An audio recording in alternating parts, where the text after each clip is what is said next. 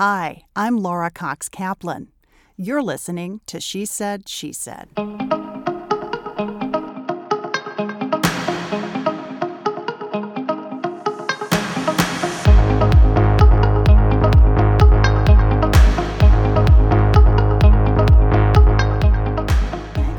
Heidi Ganahl is an entrepreneur, businesswoman, and nonprofit CEO, elected official, and now author.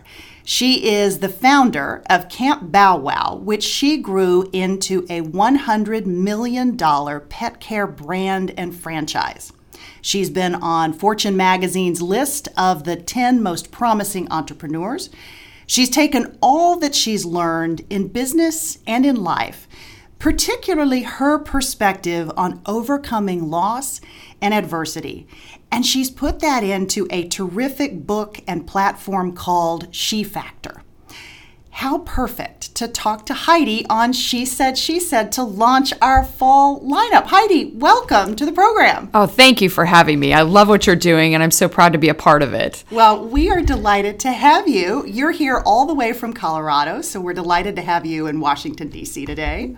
Thank you. It's beautiful. I expected very hot, muggy weather, but it's awesome. It's like the start of fall. It's wonderful. These perfect September days. We get a few of those. It's still very hot in Colorado. We're waiting for winter to hit, but I cross my fingers that it's going to be a little while longer. I love fall in Colorado. It's awesome. So I know you guys have beautiful fall here too. Perfect. We're going to come visit you soon. Good. So Heidi, you've had this amazing career and you grew your company Camp Bow Wow from basically cocktail napkin inception into this $100 million pet care brand and franchise model. But that only happened after a series of what I think anybody would consider life-altering losses. Can you talk to us about how Camp Bow Wow got started, how you launched your entrepreneurial career? Sure. Well, I was definitely one of those kids that was always thinking up crazy big ideas and, had the lemonade stand and the dog walking business, but I didn't think of myself as necessarily an entrepreneur. And so I went through college, got my degree, went into pharmaceutical sales and met Brian, my first husband, who was amazing. And he loved thinking up big ideas with me. And so we created this plan for our two pups, Mick and Winnie, two big rescue dogs, when we couldn't find a place that was good enough to take them when we were traveling. And we thought, this isn't brain surgery. Like, we should figure out a way to make a cool place that you can leave your dogs. About that time, one of the first doggy daycares in the Western United States opened in Parker, Colorado, right by my dad's business. And we would go watch and think, oh my gosh, this is the coolest idea. There's dogs milling around. This was back in the early 90s before anybody thought babysitting for dogs was an okay idea. Mm-hmm. So we built the business plan, added the mountain lodge look, and added some neat elements to it, like boarding and training and grooming. But we were young. We were in our early 20s. We didn't have a lot of money or resources, maxed out on student loan debt, both from families that, didn't have a lot of money but had a lot of encouragement. So we wrote the business plan, and about 6 months after we wrote the business plan, his 25th birthday was coming up. And my dad ran into an old family friend from Monument, the town that I grew up, named Cliff, who was a United Airlines pilot. And he had an open cockpit biplane, like the Snoopy Red Baron plane, and he did air shows. And my dad thought, oh my gosh, Brian would love to do this. He's a daredevil. So Cliff said, why don't you come down to the airport in the Springs? I'll take you up, and then I'll take Brian up, and we'll surprise him. So they did that, and the plane did all the stunts, and then did a flyby over my folks to take a picture, and the plane crashed into the ground and killed both of them instantly, right in front of my parents. So obviously my life changed dramatically at that point, and just went into a bit of a tailspin. Received $1 million settlement about 3 months later from the plane crash, and here you have this kid who has never had money, mm-hmm. and I'm in the throes of grief, and I get this check. And I managed to mess it up in every way possible. I loaned money to family and friends. I hired an advisor who put me into all the wrong investments for that time. And so I was struggling. I remarried, and had a baby, and everything you're not supposed to do. I just, made really poor decisions. But I got an amazing daughter out of the deal, so I can't say that was a bad decision. That was amazing. And Tori actually turned my life around and got me going. But 5 years later, My brother comes to me. I have $80,000 left of the $1 million settlement. I'm a single mom.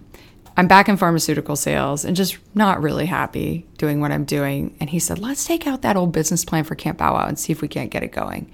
So that's how Camp Bow Wow started. We did it in an old VFW hall. Yeah. Yeah. There's so many elements of your story that I want to drill down on. And one you talk about in more detail in the book. And I found this so interesting, completely resonated with me. You talked about the insurance settlement that you received, this large check, and that you were so uncomfortable with receiving money. Yeah, it was so awkward. I mean, Brian and I used to kid all the time about, he was the guy that would lay out all the lottery tickets and study like how to win the lottery. I mean, that was going to be our ticket to, do all the things we wanted to do. And I felt incredibly guilty about getting the money that way. I didn't want it. It was almost tainted. And I thought, we wanted to make the money our own way. I didn't want the money this way. And so I found out through my research, and later I got my certified financial planning designation later on, and decided to help people who had received sudden wealth like this right around the time 9/11 happened. So I ended up helping some of the families that got settlements there. And I found out that 75% of people who receive settlements over $500,000 from things like that lose it within 3 years. Wow. For similar reasons. Yeah. It's very emotional. Yeah. There's a lot of guilt attached to it. And so you subconsciously figure out how to get rid of it. But the interesting thing is, I made kind of a deal with myself that if I started Camp Bow Wow, my goal was to make the money back at the same rate of, if I had invested it correctly, grown it well, when I sold the company. And do you know, I sold it for exactly that amount if it had grown at, 7%, I had invested it correctly. No kidding. It was bizarre, yeah. Wow, that's amazing. It was pretty cool. So pivoting, you mentioned your brother was really the one who came to you and said, hey, let's get this business started. Had he always been a big believer in this concept, or was this more sort of his way of trying to and help you kind of get back into your life? It was more that. My brother and I are very different. He's a sound engineer. He's, he loved hanging out with the dogs and helping me with that part of the business, but people, not so much. So I think we fired each other 3 different times. We're great now. Hard to work with family. Yes. Oh my gosh. At one point I had 10 of my 40 team members were family members. Wow. Because we grew so fast, and you just hire the people that you trust and you throw them into these positions. And we all went on this journey together. And at some point when you're big and things are happening, you're like, oh my goodness, like we all need to figure out how to do this. We need to bring in some talent, and that causes some chaos. Yeah. But yeah, Patrick just recognized how much I was struggling, and he knew this wasn't who I was or how I kind of rolled. And so he just shook me a bit and said, I'll help you. Let's do this. And it was magical. And I know you talk about this in the book as well, but talk about what you learned from your grief and from this horrible set of experiences. Well, I think the first lesson was life can change so quickly. I mean, the rug can get pulled out from under you. So you better not wait around to do the things you want to do, to tell the people that you love them. There's a sense of urgency now in my life, and it drives some people nuts how much I have to get done in a day, and in this sense of, carpe diem, seize the day, every day. But I think that was the biggest lesson I learned. The other lesson I learned was that, we are bigger than ourselves. Like, we have this connection to humanity, to animals, to the earth that is very different. I have a very different view of it than I did before the crash. I feel so much more connected, and my faith is so much stronger than it was before. And I had to really go through a lot of soul searching and reading and exploring to get to that point. But now I'm such a much more grounded person. I have all the confidence in the world that,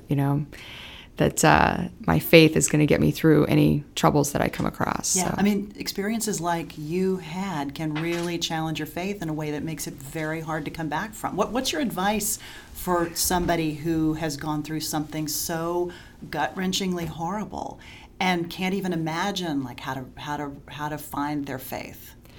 It's 1 minute at a time, 1 hour at a time, 1 day at a time, and it's really, it's okay to get angry. It's okay to question. It's okay to, wonder why this is happening. At the end of the day, you're probably not going to get the answer, but it does make you just you have to just let go of any preconceived notions about what your life's supposed to be, how it's supposed to look, and resign yourself to this higher being or how things are supposed to be. And it's very freeing once you do that, though, and understanding that you don't have control.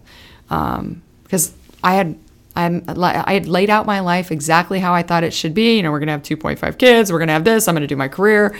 And it all went to heck in a handbasket. But now I look back and think, oh my gosh, I've had such incredible experiences and met so many wonderful people. And I'm very grateful for the grief and the journey that I had. It's very different than I imagined, but I wouldn't have it, any other way other than, gosh, I miss Brian, and he was such a fantastic part of my life. But he's still there. Yeah. That's really incredible. So as we pivot back to the business that you launched, you took the business and you created a franchise business out of that. Talk about why you made that decision. It wasn't very thoughtful. I didn't know much about franchising, but I didn't have a lot of resources. I was tapped out financially. I had taken every credit card, maxed it out, home equity line to start the first 2 locations. And one of our clients worked for Mrs. Fields Cookies, and he said, you should franchise this. No one's franchising pet care facilities. I'm like, what? I don't even understand what a franchise is. So he took me to the International Franchise Association meeting, met some amazing people that became my mentors. And within a few weeks, we had all the legal paperwork done. We put a couple signs up on the counters at both camps, and we sold our first franchise. And how long was this into the sort of life cycle of the business? It was in 2003, mid-2003, that I started franchising. I started the business in late 2000. So we opened the first one in late 2000, opened the second one about a year and a half later, and then started franchising about a year after that. Mm-hmm. But then this amazing moment happened in summer of 2005 after we'd been franchising for about a year and a half, and we maybe had 10 franchises. It was me and one other person running the operation. And the phone starts ringing off the hook one day. And I'm like, what the heck? Why is everybody so interested in Camp Bow Wow? Well, America Online was the big internet back then. Right. They had 3 rotating stories. That's it. Everybody was on AOL. And it had this feature story was the next great franchise, Camp Bow Wow, and it had a picture of me with this little puppy. We got over 3,000 franchise sales leads from that one day. My gosh. It was insane. So things just took off from there.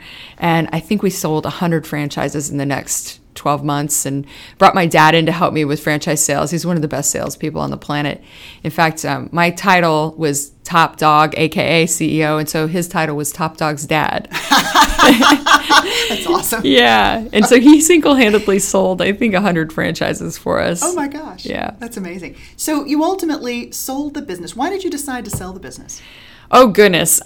Personal life comes in. I met Jason. I got set up on a blind date. I'd been a single mom for a long time with Tori, dragged her all around to business meetings and, on my journey of building the business. And Jason's a bit younger than me. We hit it off. It wasn't supposed to be anything serious, but our third date was to the Rockies Red Sox World Series game, and we got kicked out of the club section for cheering too much. We're like, there's something here. This was meant to be, who does that? So we ended up getting married and having Holly. He wanted to have a couple more kids, and Tori was, I think, 12 or 13, had Holly, and then who's 10 now. And then he said, let's have one more. And he was supposed to be a stay-at-home dad. God love him, he's a great dad, but he was not cut out for that. So I get pregnant, he's stay-at-home dad, and then I end up having twins. Oh. And so I have 3 Double kids. Blessing. Yes, 3 kids under the age of 3. He's off doing cooking barbecue all over the country, which later became his business. And I just couldn't do it all. Yeah. And so I thought, I'm a creator. I'm an entrepreneur. I loved launching the business and growing it, but I need to take it to the next level. I need some folks to come in that are better at managing the day-to-day operations. Was that hard to come to terms with? Because this was your baby, or one of them. Yeah, one of them. One of them. Lots of furry babies. Yeah. It was hard in one aspect that I wanted it to land in really good hands and continue to grow, but I knew in my heart and soul that it was the right decision for me, that I had done what I wanted to do, and I had launched it, and it was time to put it in hands of someone who could take it to the next level. Yeah, well, you made it incredibly successful. Not just launched it, but Thank it was you. a huge success. It was a great journey. It was so fun, and ups and downs all around. There were so many different elements to the business. One of my favorite parts about Camp Bow Wow is one that we don't talk about very much, which is the Bow Wow Buddies Foundation. And we launched the foundation that goes with Camp Bow Wow charity in 2007 with a crazy trip to Greece to go work with animal rescue workers over there to help them. There aren't formal animal welfare organizations there. And a friend who I'd run into told me how bad dogs had it there. So we rescued 27 dogs, brought them back and found them homes. We called them Greekies. It was this crazy journey. But anyway, that launched the charity foundation. We ended up raising over $1 million for canine cancer research, and we rehomed over 10,000 dogs over 10 years with the foundation by fostering them at the camps for local rescues. So I'm just as proud of that as I am selling the business and, seeing that bank balance the next day. So. Yeah. So you sell Camp Bow Wow. You've pivoted into other things. You've written this terrific book and launched this great platform called She Factor. Thank you. There's a lot of information that's out there about personal development for women and girls. What's unique about She Factor? Well, I think it's unique because it came from my own experience with my daughter, Tori. When she graduated from college, she came home for spring break her senior year. She went to University of Oregon. She's a duck. And she came home. She's a dynamo. She got a journalism degree. And she's like, I have no idea what I want to do with my life. I'm like, what? You're a senior year of college? You're deciding this?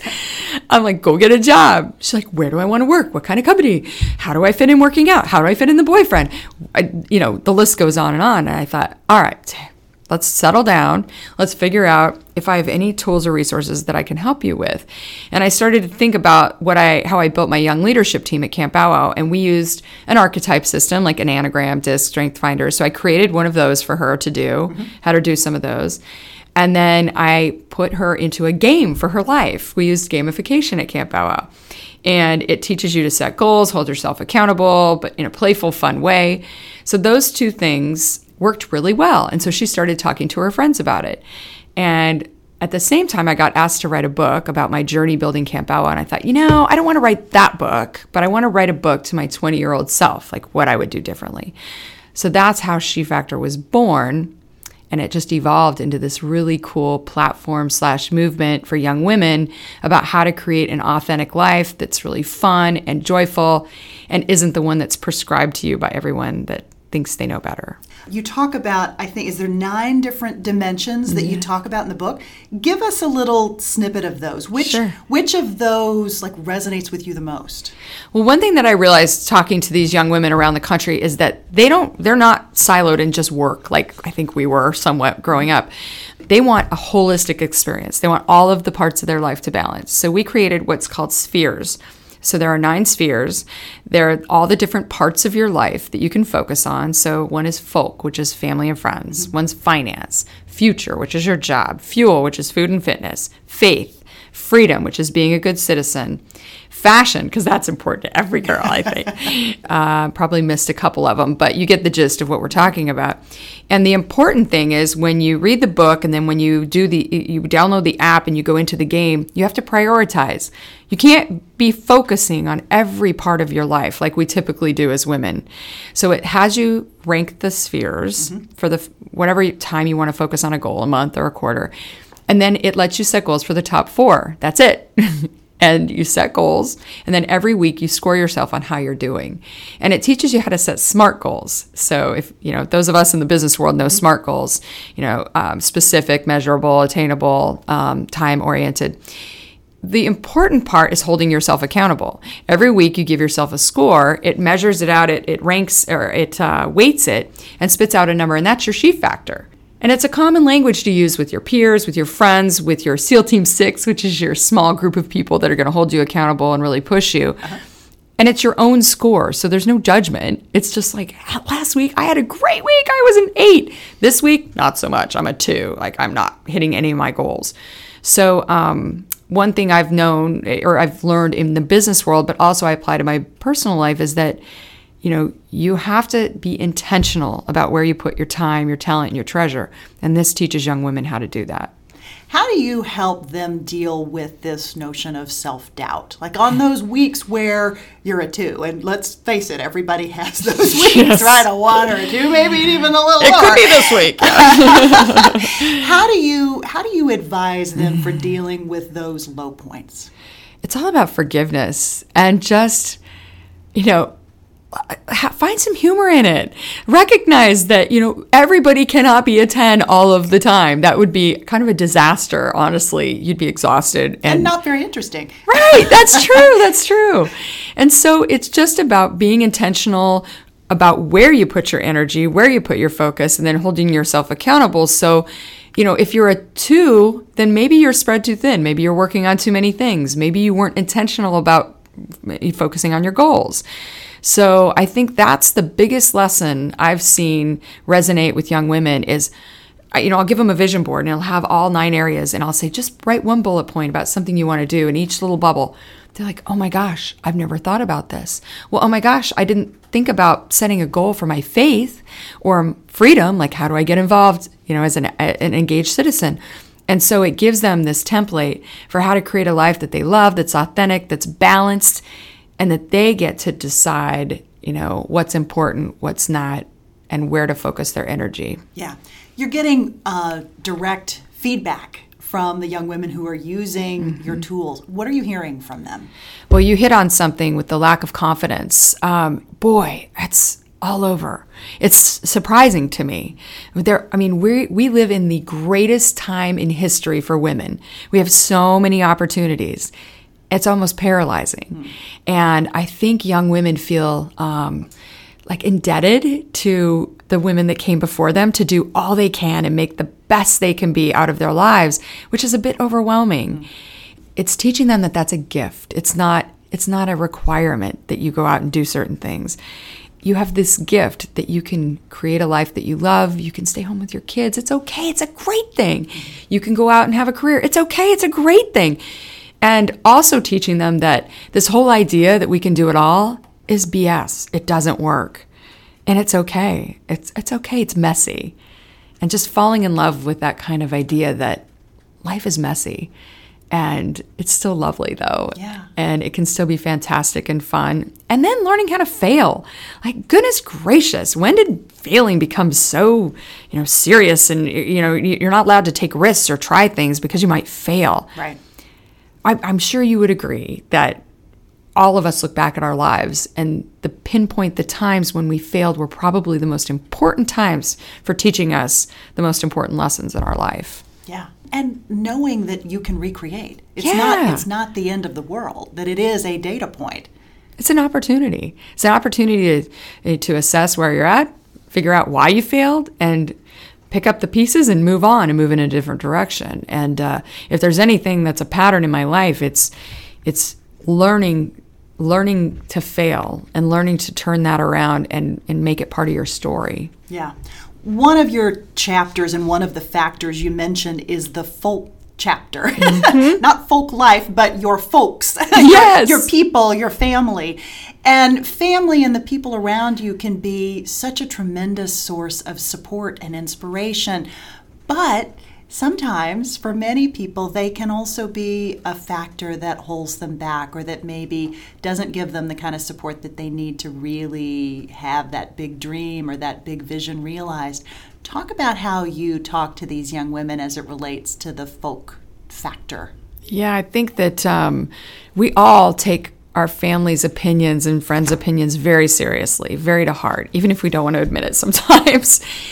And I think what we're trying to do is teach young women that it's okay if you have a different opinion. It's okay if you have a different idea about how to live your life. You can still honor your parents and your family's wonderful contributions to your life and to helping you get where you are.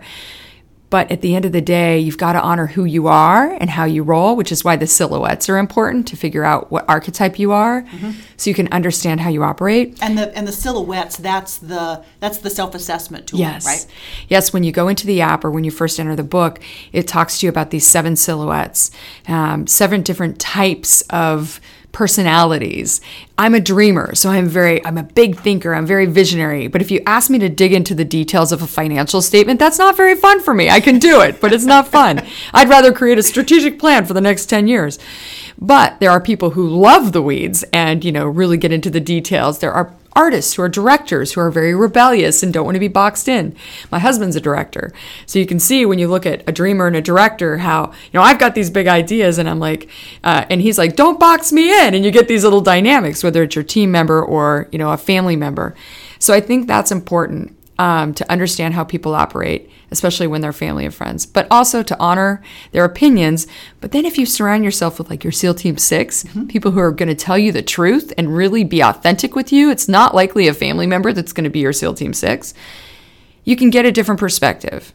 And so it's just learning to listen to the different perspectives and then honoring who you are and where you want to go and what your passion is.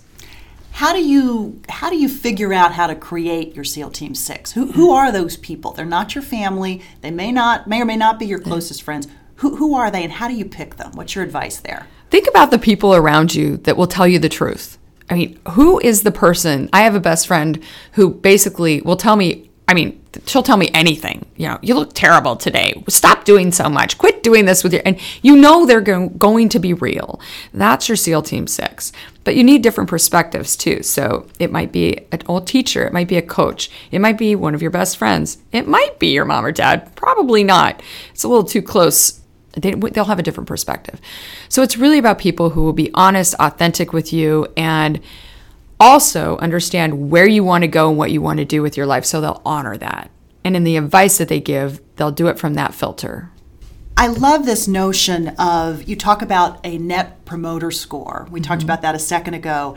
And you mentioned that it creates a common language to use with mentors and peers and even your boss. Yeah. Why is that important? And why is it important in particular as we think about how we interact in the workplace, men and women, and getting more women promoted and sort of understanding that we oftentimes encounter obstacles a little differently? Talk about how that net promoter score is helpful. Yeah, I think it's important that we have a language to be able to communicate where we are. And so if you're having a rough week and you're at a 4 and your boss thinks everything's going along fine, but you could say to your boss, if they understood the She Factor score, I'm having a rough week. I'm a 4. I'm just not hitting on all cylinders. Don't you think that you would get a different reaction then from your boss if you're not getting a project done or you're not, you have to stay home for a day?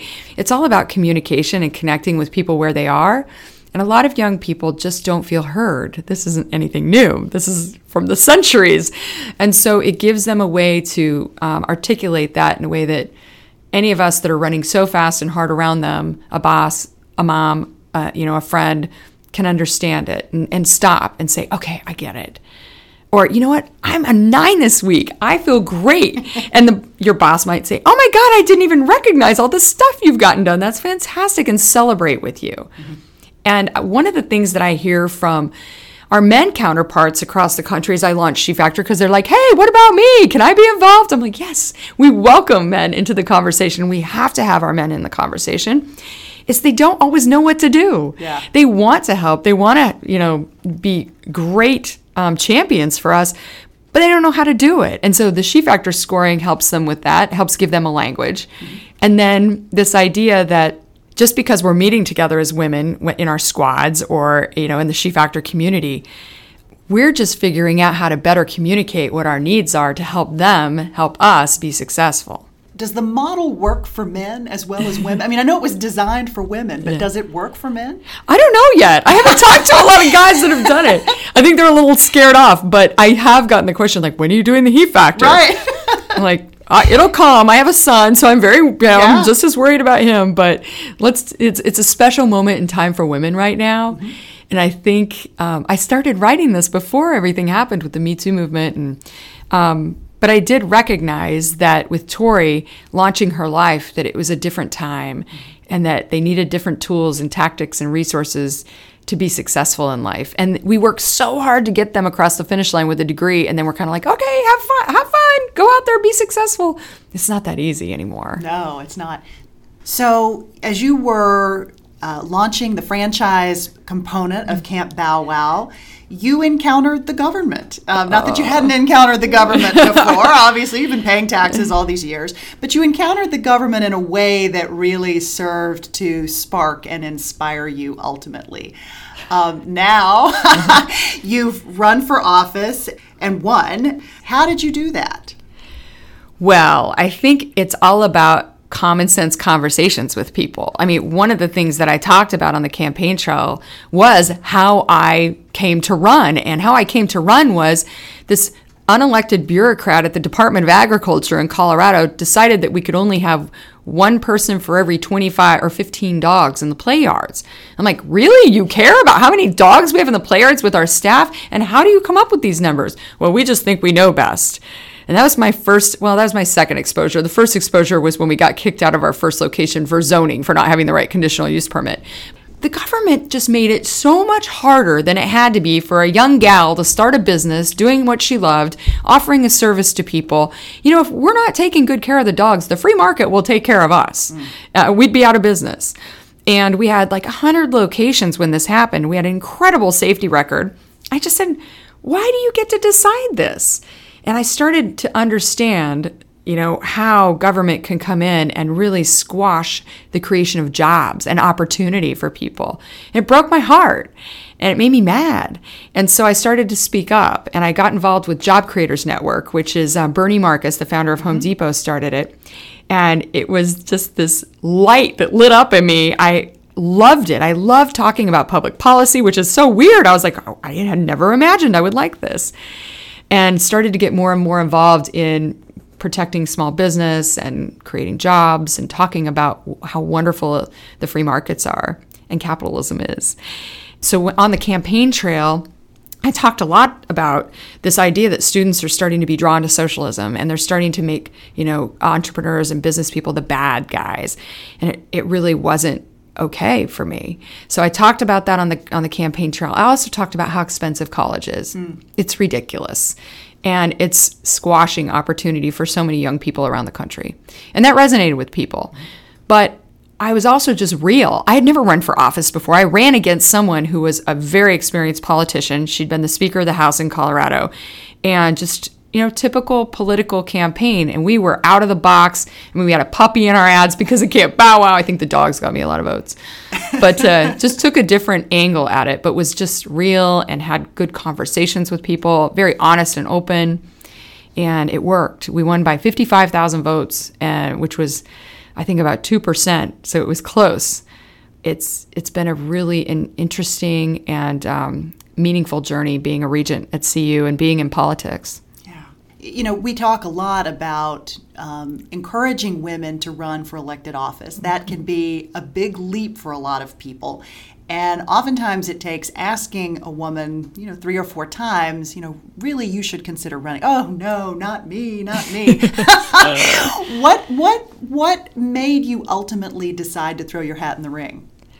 I love my country so much, and I love the state of Colorado, and I've been so blessed to live the American dream.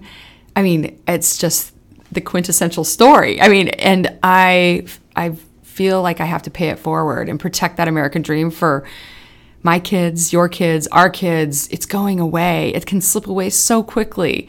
And it's just breaking my heart. We've got to do something to turn this around. And if I don't put up my hand up, who's going to? Right. And so as hard as it is, as challenging as it is to wake up in the morning and see what they said about you on social media, when you think about who else would be there if we weren't, and who's going to protect free markets and free speech and this amazing experiment that is America, we all have to be in this game. It's time. It's go time. You mentioned criticism that you get from trolls and others, right? Especially as an elected official. Yeah. How do you deal with that? I've had to grow a thick skin. For someone who cares so much about what people think, I find myself in politics. I'm like, really? This is like the most bombastic time to be in politics possible. But the mission is so much more important. And saving our country and saving the American dream is so much more important than anything any troll can say online, that I just brush it off. And I think about the higher mission and why I'm doing what I'm doing. And I I care so much about keeping that opportunity alive and giving people a hand up instead of a hand out. I just think helping people find their passion and their purpose and, doing hard work because they love it instead of, having to do it, I think is the way we get people back on track. Heidi, we ask everyone who comes on the podcast for a single piece of advice, a life hack, or a mantra. Mm-hmm. You've given us a lot of great material and advice and perspective already, but if you had to boil it down to just one thing that's your North Star, what would that be? I think it's pretty simple. It's the golden rule. Just treat people as you would want to be treated. And that would mend so much in society, and it creates great business relationships and personal relationships. And it's just so important to keep that at the front of your mind. Yeah. Such a pleasure to be with you. Thank you for being here. Thank you for having me. This is wonderful. And I just so enjoy what you're doing. And I'm going to be watching and cheering you on. Thank you. As am I for you. It's really great to have you here. Thank you so much. Thank you. You can learn more about Heidi and the She Factor on our website at www.shesaidshesaidpodcast.com, or follow us as well as Heidi on Instagram. You can follow us at She Said, She Said with Laura Cox Kaplan. I'll be posting show notes from today's visits, and they will include links to Heidi's website, The She Factor, as well as links to the book and some photos from today's visit as well. And remember, here at She Said, She Said, you'll always find insight, inspiration, and amazing women like Heidi who are having a positive impact on the world every single day. Thanks so much for listening.